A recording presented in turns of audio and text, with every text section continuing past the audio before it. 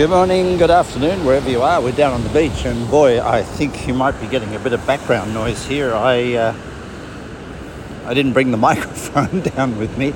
I wasn't intending to do a podcast, but it's so gorgeous. The day started off at 4 degrees C down here, frozen feet. It's now running up right into the 15 degrees C, so it's like, wow. And the ocean is wild. It's so beautiful. Waves are smashing against themselves, actually, the sandbanks. It's again about 60, 70 meters from the boardwalk to the beach, to the waterline. There's such a lot of sand here, and the tide's so low. Today on the Inner Wealth blog, I spoke about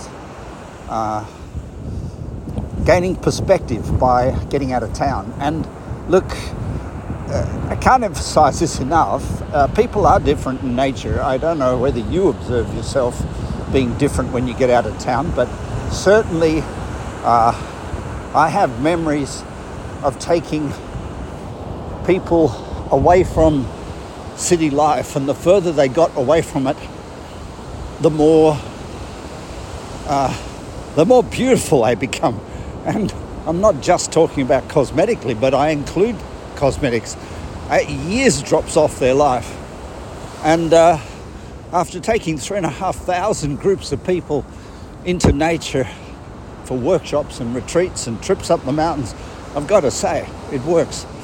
It's also what I would call nature's aphrodisiac. For those of you who are looking for a little bit of pep in that department, it isn't necessarily a 5-star hotel. It isn't necessarily staying close to a cafe machine, but those things are not excluded. When you go bush, when you get out of town, when you see green, when you see the forests, it doesn't even have to be a car drive. I know we're trying to reduce carbon footprints, and then we jump in our cars and drive to nature. Seems a little bit of an oxymoron there somewhere. But I'd say we're pretty safe if we grab our stuff and go where nature hasn't been manicured, pedicured, pruned within an inch of its life, and concrete paths have replaced the mud. I think what I'm doing here now is coming down the beach. I've got my tracksuit on. I've got bare feet on the sand. I'm getting my feet wet. I feel the wind in my face. I'm looking out to sea. It's a beautiful skyline. There's big cumulonimbus clouds roaring into the sky. There's this wild ocean, and not a single human being between me and the horizon. I think these viewpoints, these perspectives are so essential to your life, for your romance, for your kids especially. They don't even know it. We bring the kids down here and they get in the water and they just laugh and surf and body surf and boogie board until the day's gone, and they just laugh and laugh. And last time we brought them down, you know what they did? They stood on the boogie boards in the shallows and waited for the waves to come in and float them. And I'm watching it going, you're learning to surf. But what they were doing was having a hilarious time in the warmth of the day, cold water, and just laughing their heads off. So we are all children. We all have that spirit. And sometimes we get a little bit weighed down by our judgments and our criticism and the way we treat each other. We become hyperventilated, hypersensitive, hyper-vigilant about how we talk to each other. And really, if you come down the beach, it doesn't really matter. You're not talking to each other, you're playing, you're enjoying. So getting out of town and getting a bit of perspective is really important for mental health, both for you and most importantly for the kids, for the gang, for the teenagers. And I really believe this is a very big problem that we're going to have with teenagers. I met these young guys. My ex-partner's brother took his kids from Perth to Darwin and rented a van in Darwin and dumped it in Perth. and with camping for 20 days. What a fantastic. And the two boys, a couple of teenagers, just loved the trip, and their phones, unfortunately, or fortunately, wouldn't connect to the internet. I don't think that was necessarily an accident. But they could take photos and do everything they need to do with their phone, but they just couldn't go online. And this period of being offline was a great experience for them.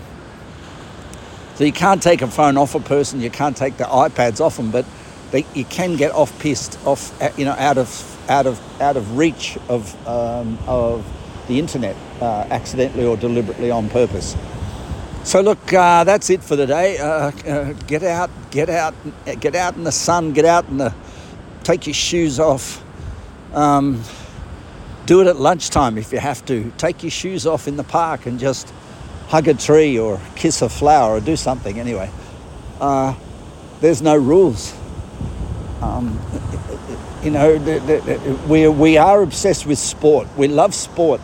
It brings out that competitive drive we have in us, but I think one of the downsides of sport is we go swimming in the ocean and forget to swim in the ocean, if you know what I mean.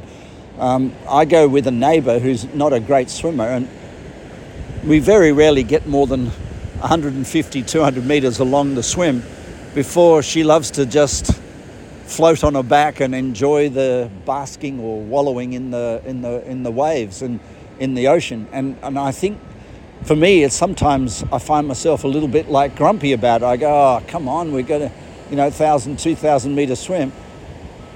But then I just suddenly realise that I've become obsessed with the sport rather than obsessed with what the sport's meant to give you, and that is perspective.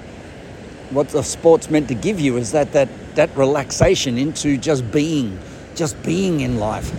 And from that view, you catch a feather. All the things become clear.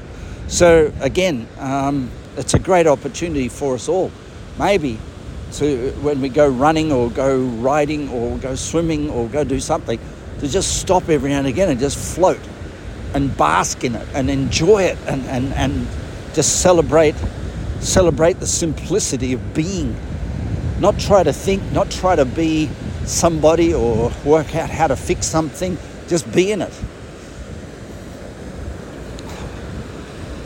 All right, this is Chris. Having a great day. Bye for now.